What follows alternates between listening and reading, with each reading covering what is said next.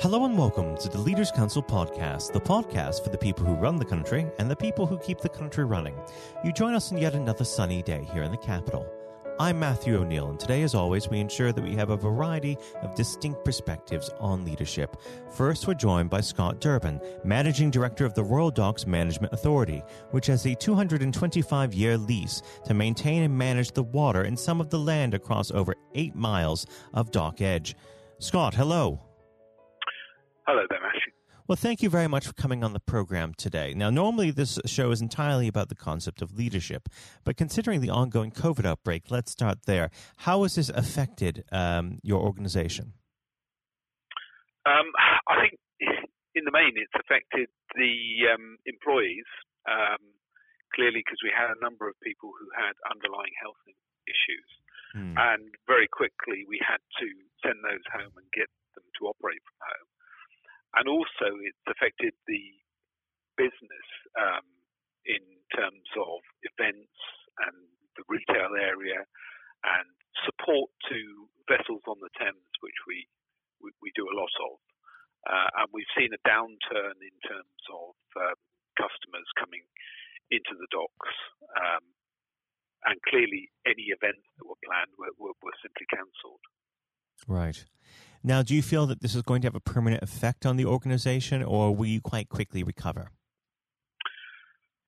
I don't think it will have a drastically permanent effect, but it's too soon to tell how it's going to pan out over the winter and into next year. And that's particularly on the event side. You know, we have the Excel Centre on our dock edge, and they have a lot of vessels that support their events, particularly on the hospitality side. And clearly none of those have run this year. And, you know, it's too early to tell what's actually going to be possible next year in terms of the impact of COVID. Well, it certainly will be an interesting journey to see unfolded before us. Each week on the podcast, we like to hit a different topical matter. And this week, we're asking what a difference a decade makes. Reflections on the evolution of the office over the 2010s. Now, excluding, obviously, these past few months and COVID, we're going to leave those unsaid for this question. What has changed and what has stayed the same in the office, in the workplace, actually, over the past 10 years? And what do you think the 2020s will bring to the workplace? I think what's changed in the last decade, and probably before that, was the impact of open plan offices.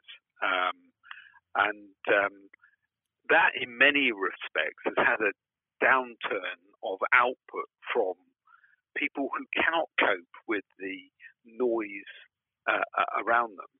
And what is interesting and what will change in 2020 is that we now have the ability to work remotely from home in your own quiet, hoping that it is a quiet area at home to work through, or even choosing times when it is quieter. And I think what that will bring forward is a complete change in lifestyle, in working lifestyle, and almost a better balance for people. You know, they need to get the work done. They can choose pretty much when they do some of it, and when they are available.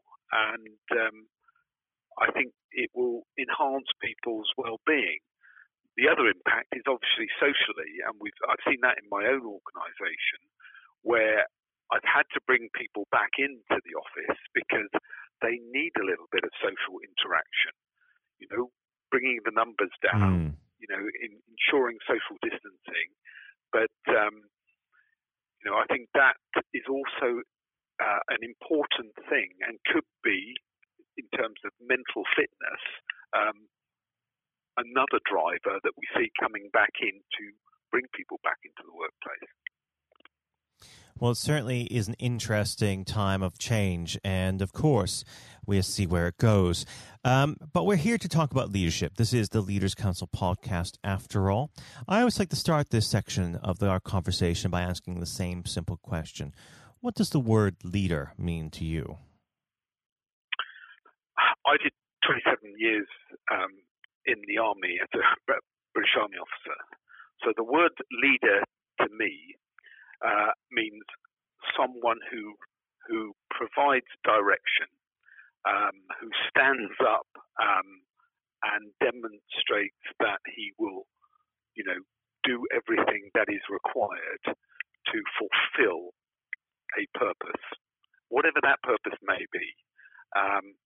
And a leader is someone you look to for guidance, particularly in times of difficulty. And often I hear, in Civvy Street, as us ex-military people call it, that people have problems or they have issues. And, in the military, we only really have a problem if actually someone's been hurt or someone's been killed. All other problems and issues, pretty much we can address. So that, a leader is about providing guidance and solving stuff for people. Now, of course, leadership takes many different forms. How would you describe your day-to-day leadership style? My day-to-day leadership style is, I think it's really important to be up and positive as a leader of an organisation in your daily interactions with all of your staff and your customers. I don't find that's difficult for me. I'm a positive, upbeat person, and I guess it's about that there's a balance between doing the stuff I need to do and supporting the staff in their various functions and issues. And what is really important, and what has become even more so important during this crisis, is supporting the staff with time to talk about the personal impact that they are having on their lives. And it's making people feel part of that, included as an important members of the team. Now, of course, one of the most important aspects of leadership in the present is developing leadership for the future. What do you think we as a society, maybe within education, could be doing to develop effective leaders for tomorrow? I'm sorry, I didn't quite. What do you believe we could do to develop effective leaders for tomorrow, maybe within the education establishment? Leadership, there's the kind of nature-nurture stuff. Yes, you can teach leadership, but often people find out in schools they learn about leadership through external functions, and I mean through sport, through extracurricular activities, through interactions with other people, where the opportunity take place for them to fulfill leadership roles. And there are many, many different leadership roles that could show up and bring. In terms of formal leadership training and education, I think it's probably slightly too early in schools. I think, you need more life experience in order to then maybe teach, later on in life, or maybe when they go to college or university, for those that go there. And you don't need to go there to become a leader. I mean, we've seen that in obviously the military. They breed their own levels of leadership through levels of leadership courses that come as they go through stages in life. So I'm not sure that introducing leadership as a topic in schools is the right time, frankly. Now, unfortunately, our time together is drawing to its close. But before I let you go, what does the next 12 months have in store for the Royal Docks Management Authority? Well, the next 12 months, there's some key things that we have to do. Our function is to maintain the aging infrastructure that encompasses the docks and the water. And we have 13 kilometres of dock edge. We have the biggest impounded body of water in the world. We believe we still can't find anywhere bigger. And the next 12 months will be an evolution, I think, in terms of how we work together. We've got some functions that have to be performed on site, but others that can be, remotely done. And now, frankly, all meetings are done online. And I think in terms of challenges will be in terms of how the impact of COVID endures next year. We don't know the answer to that question. All we can do is prepare to be flexible in the way that we approach it.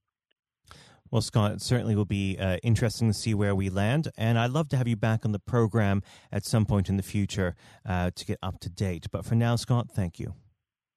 Thank you. That was Scott Derben, Managing Director of the Royal Docks Management Authority. And now, if you haven't heard it before, is my exclusive interview with our chairman, Lord Blunkett. Lord Blunkett, welcome. Thank you very much. It's very good to be with you. Well, of course, nothing is being said at the moment other than COVID-19, which we must touch on. What would your message be to small businesses who are trying to keep going? Well, I think the last ones standing will be the ones that thrive when we get back to some sort of normality. So it's have confidence and courage. Obviously take advantage as far as you can of the government help. I think that Rishi Sunak, the Chancellor, has gone about as far as you could have expected. Mm-hmm. In the circumstances. There are obviously small businesses that fall between the cracks. Those who don't have defined premises can't benefit from the business rate waiver, have not really been able to demonstrate that they can adhere to the PAYE for furloughing staff, and of course whether they can receive the grant, 10,000 or 25,000. All of those who can are obviously able at least to benefit from that for the time being and look to the future. But I think the second thing to say, and they don't need me to tell them this as a politician who did once do a business studies qualification, which is that it will be a different world, and being able to think about how that world will look in a year's time and be creative about it and learn from not just what's happening to you at this moment in time, but to others around you and the sector that you're working in, that will be really important. Do you feel that the long-term effects of the COVID-19 outbreak will in some ways be positive for British industry? Well, only in the sense that people are having to be creative, they're having to adjust and innovate.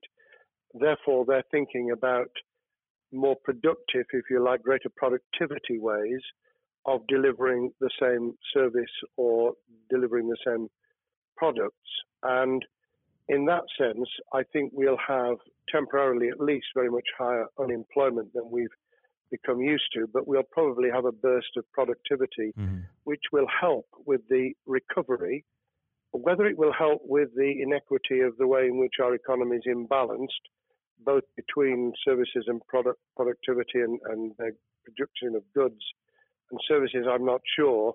What we will need to try and do is to ensure that the geographic imbalance that exists is, as far as humanly possible, is dealt with by both the entrepreneurship and innovation from the bottom up and targeted government help, which will still be needed. And we are now in the throes of the kind of borrowing that we saw back in 2008 to save the banking and economic system. We're having to do that to save the whole of our productive business and commerce, and I think that will have to be sustained for some time. Do you feel that people will take a second look at global supply chains in the wake of this outbreak?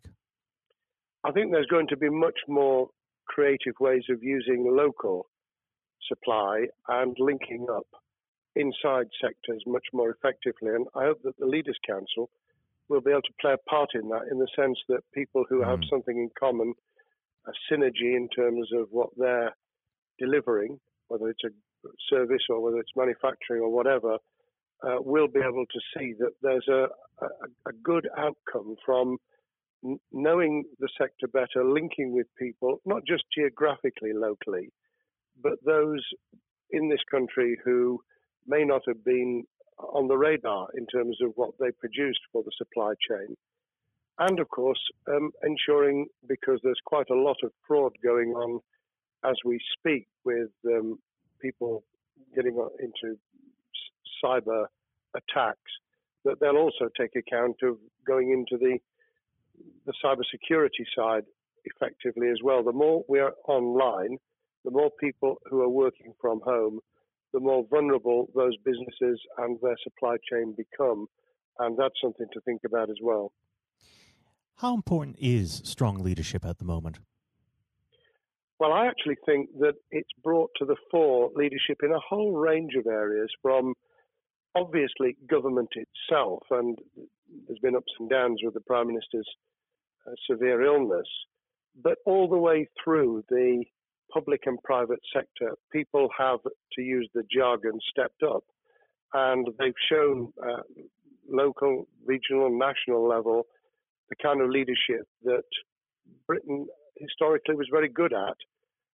Regrettably, we've not seen the same on the international scene for all kinds of reasons, but maybe we will in future. So I think out of this will come experience of people who have seen an opportunity to do good, as well as seen an opportunity to provide a good service or goods, including, for instance, shortages for the health and social care system, the food chain and the like, but also I think in terms of seeing the synergy between the private and the voluntary sector and using people's commitment to each other in a very positive way. I'm not sentimental about this.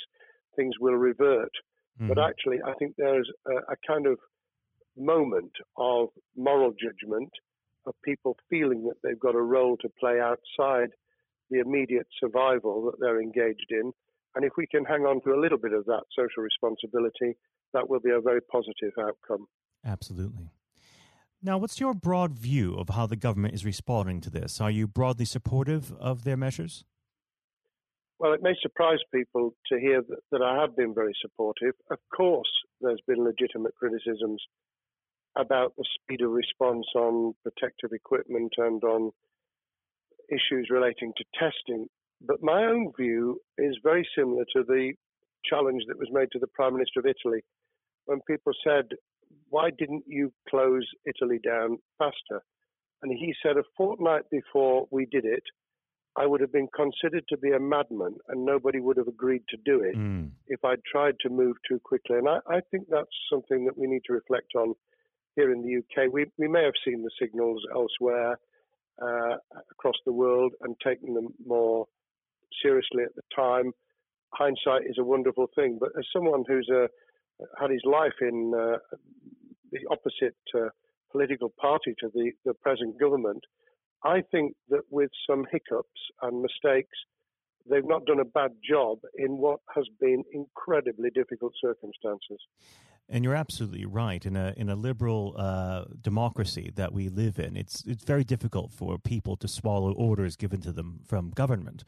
Well, the UK and the US, and to some extent the Scandinavian countries, have a very different history and therefore interest in maintaining the freedom to decide and the persuasion and consent that's required.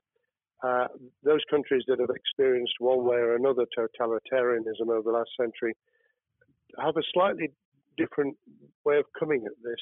I don't want to exaggerate it, but I think that that's why getting the balance right of getting people to go along with what you want them to do in their interests as well as the nation as a whole is a sensible, proportional balance. And I think we now need to adjust to the coming out of the crisis gradually, readjusting to recovery in the same way. Now, something you've mentioned recently on this balance is the police overreach in the enforcement of the COVID-19 structures that have been put in place. What have they done right, and where have they gone too far? Well, I think that they were interpreting what was not necessarily as clear advice as it might have been for all kinds of reasons, because people were feeling their way. I think what's come out of it has been a demonstration by local police services in some parts of the country that they could get people to do what was needed without the heavy hand of drones overhead or people being told that they shouldn't be walking in the street, because this was all about self-isolation, not incarceration. It was about getting people not to pass the infection on to each other and therefore to provide distance rather than to make our lives a misery. Those police services that adopted that policing by consent and chivying people along did really well. Those who went over the top, I think, soon got a very substantial pushback. And one of the strengths of our democracy is that you could have that debate. People could say, I'm terribly sorry, we think the police force in our area has gone over the top. And that in itself is a constraint and a readjustment. That's another strength of living in a country where you can have opinions and express them without actually being thought to be a fool. Now, of course, the government has faced criticism that they were slow to react, and Boris Johnson wasn't present at the early COVID-19 COBRA meetings. Now, Number 10 has claimed that this is normal practice. The health secretary often chairs COBRA meetings related to health. Does this tally with your experience as a Secretary of State, or would you have expected the PM to be more hands-on during the initial stages? I think different prime ministers do have a very different style.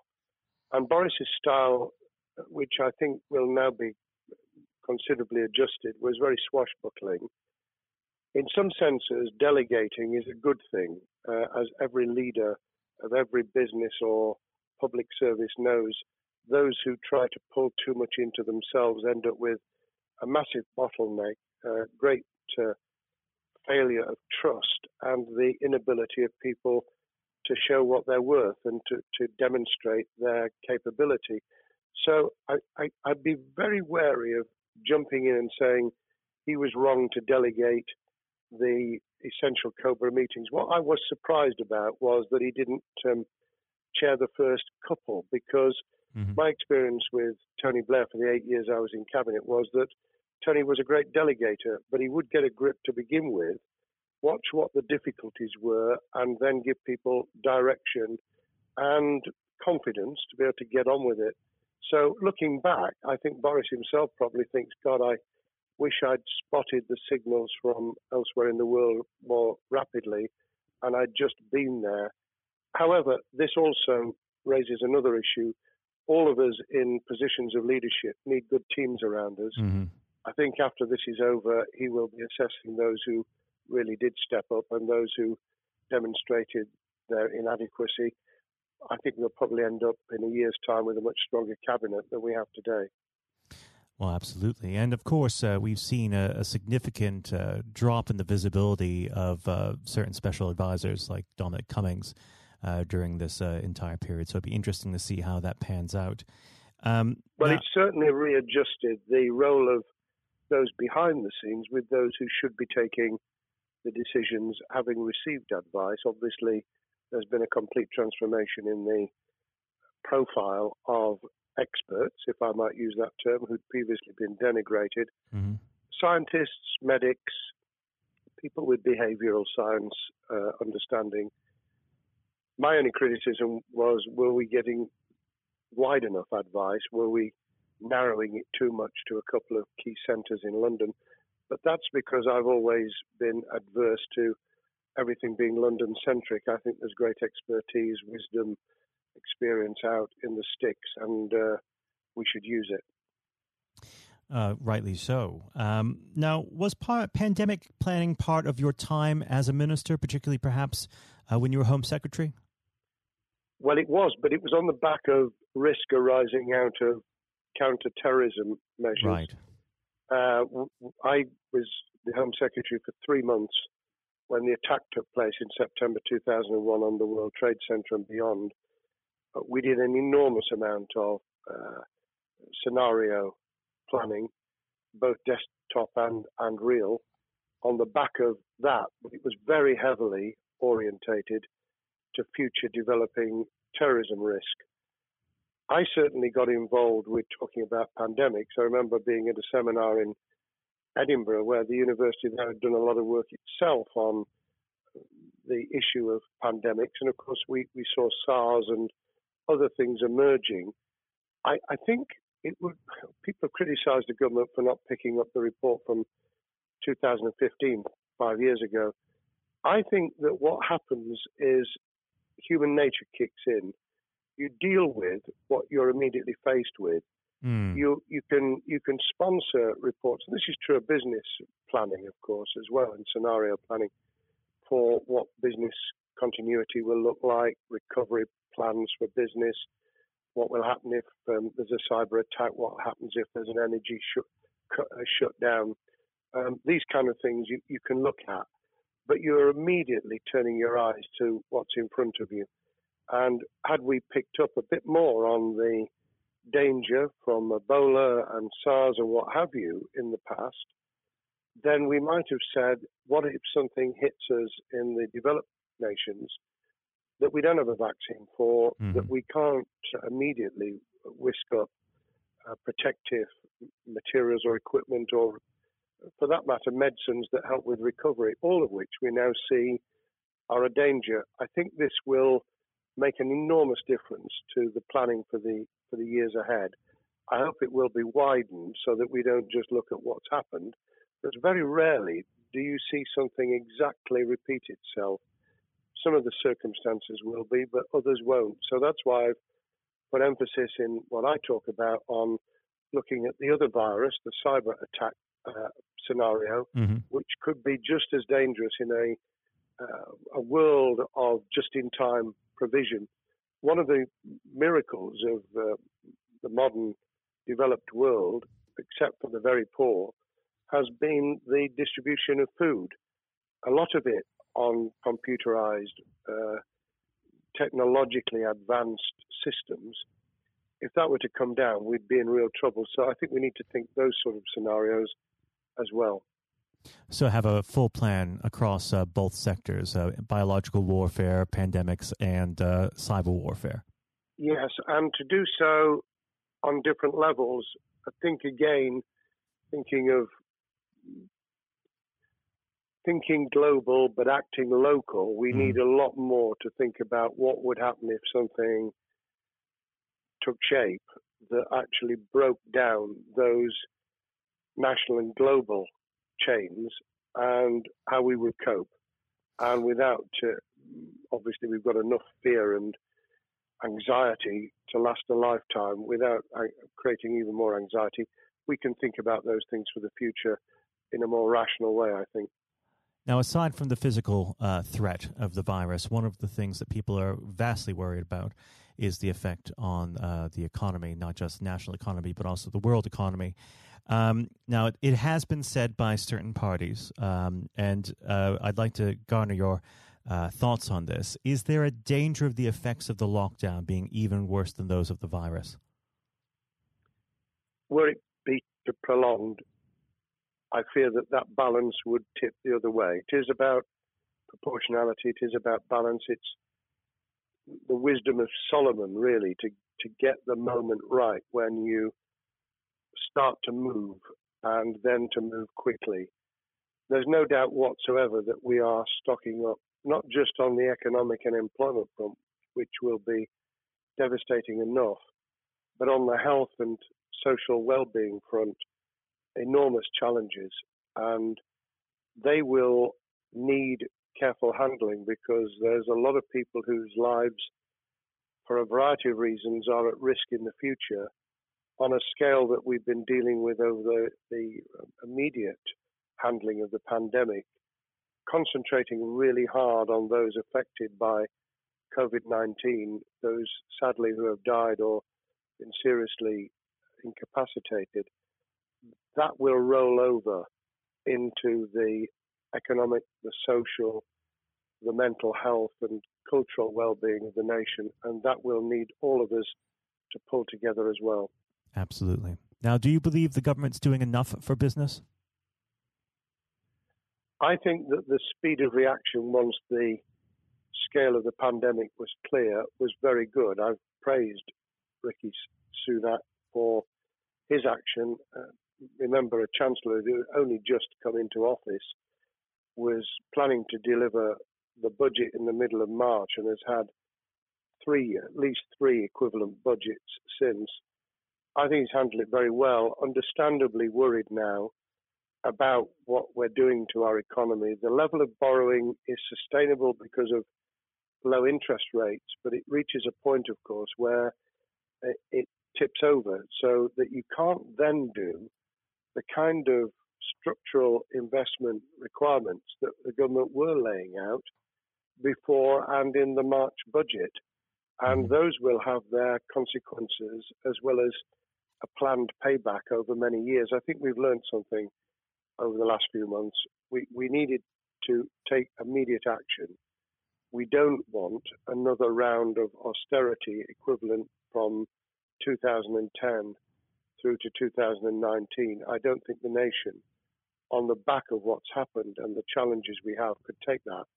And therefore, we need a different plan, economic plan, over a much longer period, just as we did from the Second World War all the way through to 2002, when the final American loans were paid off.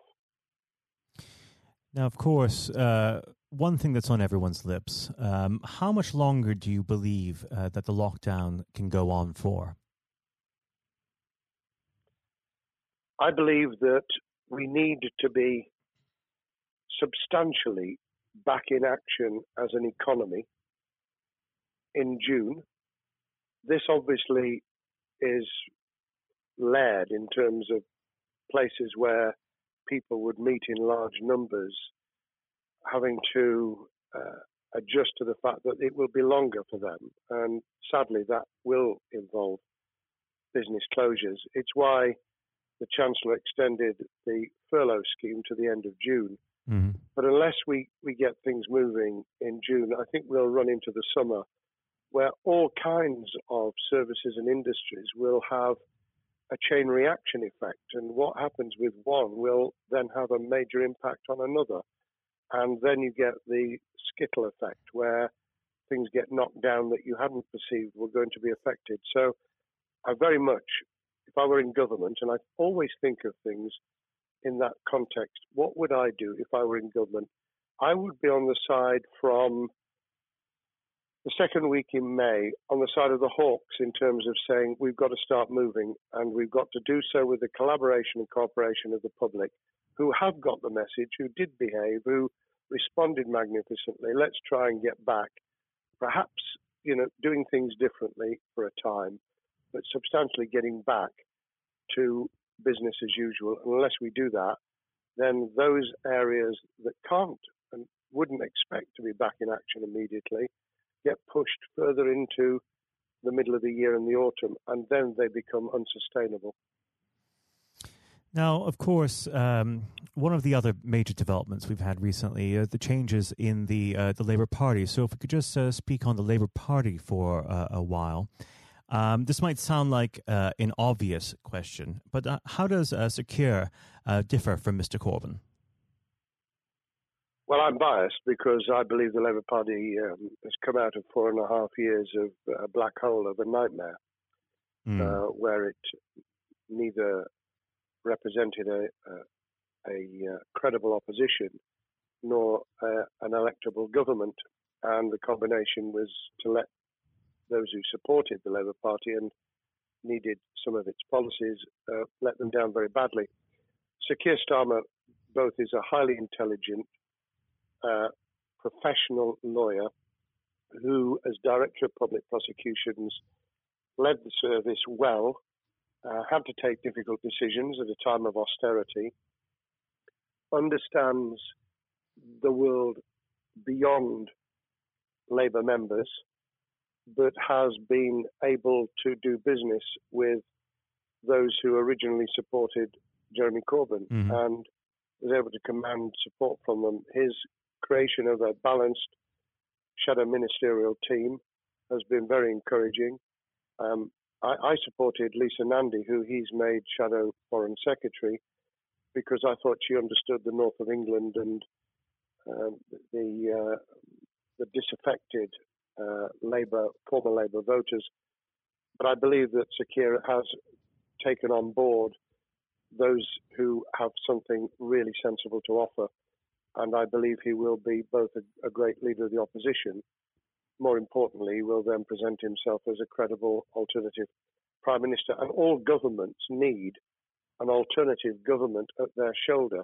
It was true of us from 97, and it took the Conservatives some time to recover and to get to that position, but they did, and the Labour Party will, and that's crucial for our democracy. All of us need to understand and appreciate that a living, breathing, functioning democracy requires a credible, confident, and in many ways supportable opposition, as well as a government that we clearly want to do well, because none of us want, as we didn't with the COVID crisis, none of us want the government to fail. We want to see our economy recover. We want our social well-being to be taken into account. We want to overcome deep-seated inequality and poverty, and we want to do it with enterprise and entrepreneurship and business playing their role, and that is about leadership nationally, locally, in the private and the public sector, people with ideas, with confidence, with the ability to pull teams around them, above all, to have some idea of what it is they want to achieve and a very good idea as to how to achieve it. Now, of course, one of the biggest problems Sir Keir is facing will be tackling the party's anti-Semitism problem. There has been a recent internal report that has been quite damning. What's your response to that report, and what does Sir Keir need to do in response? Well, there are two reports. One which is being produced by the Equality and Human Rights Commission, which he will, and has already indicated, will implement in full. The second was a leaked report put together by the supporters of Jeremy Corbyn, 800 pages of private interchanges on social media, which he has, Keir Starmer, set up an investigation to identify who did it, who leaked it, what the content was, does it have any salience and lessons for us, and where necessary, action will be taken. So I hope that as he moved very quickly to reassure the Jewish community, so he will be able to take the necessary steps to back up that reassurance with the kind of actions that says that this was a blight on a historic, great political party that all of us were ashamed of. We've been able to put that behind us and to move on to facing the future with confidence. What's the one key thing that Sir Keir needs to do to restore Labour as an election-winning party? I think Sir Keir Starmer's major challenge is to convince sceptical voters that Labour has not only reverted to a party that they can support because they can see it acting, developing, presenting as a credible alternative government, but also that the lessons have been learned from the fiasco from 2015 onwards. In other words, there have to be very clear signals of substantial change, not just the right words, not just reassurance that we're not going back to some of the crazier policies, but actually that we've understood why the electorate rejected those policies so substantially in December 2019. If people get that message, they'll understand that the Labour Party has changed, as it did in the 1980s and early 90s, to become the electable government with the greatest majority in historic majority, even greater than 1945, which I was privileged to be able to take advantage of in 1997 when I joined the cabinet. Now, I know what your answer is going to be to this question, but indulge me. Do you think Sir Keir has what it takes to be PM? Yes, I do. I think he has the background, he has the experience, he has the professionalism, he has the forensic mindset, and he has the confidence to have put a team around him which will ensure that it will work. And those elements are true of all leaders. Ideas, the ability to build a team, to have confidence in that team, and to be able to demonstrate leadership in practice, sometimes at the most difficult times. And, the Leaders' Council, those sharing their thoughts with the kind of thing that we're doing now with a podcast, but also joining us in linking up in that network of people who can support and help each other and learn from each other. That is what needs to be done in politics as it needs to be done in business. Thank you very much indeed, Matthew. Well, thank you for coming on the program. It's been an absolute pleasure, and I look forward to speaking with you again. Thank you very much, and good luck to all those listening in what has been a nightmare scenario. Good luck for the future. Have courage, have confidence, and yes, listen to those who know more about business than I ever will. Thank you, Lord Blunkett. Thank you. This has been the Leaders' Council podcast. Thank you for celebrating excellence in leadership with us. I have been your host, Matthew O'Neill. Until next time, goodbye. Thank you for listening to our podcast. The views expressed within the podcast do not reflect the views of the Leaders' Council of Great Britain and Northern Ireland, its parent company or subsidiaries, members of staff, other guests, or any other person therein associated.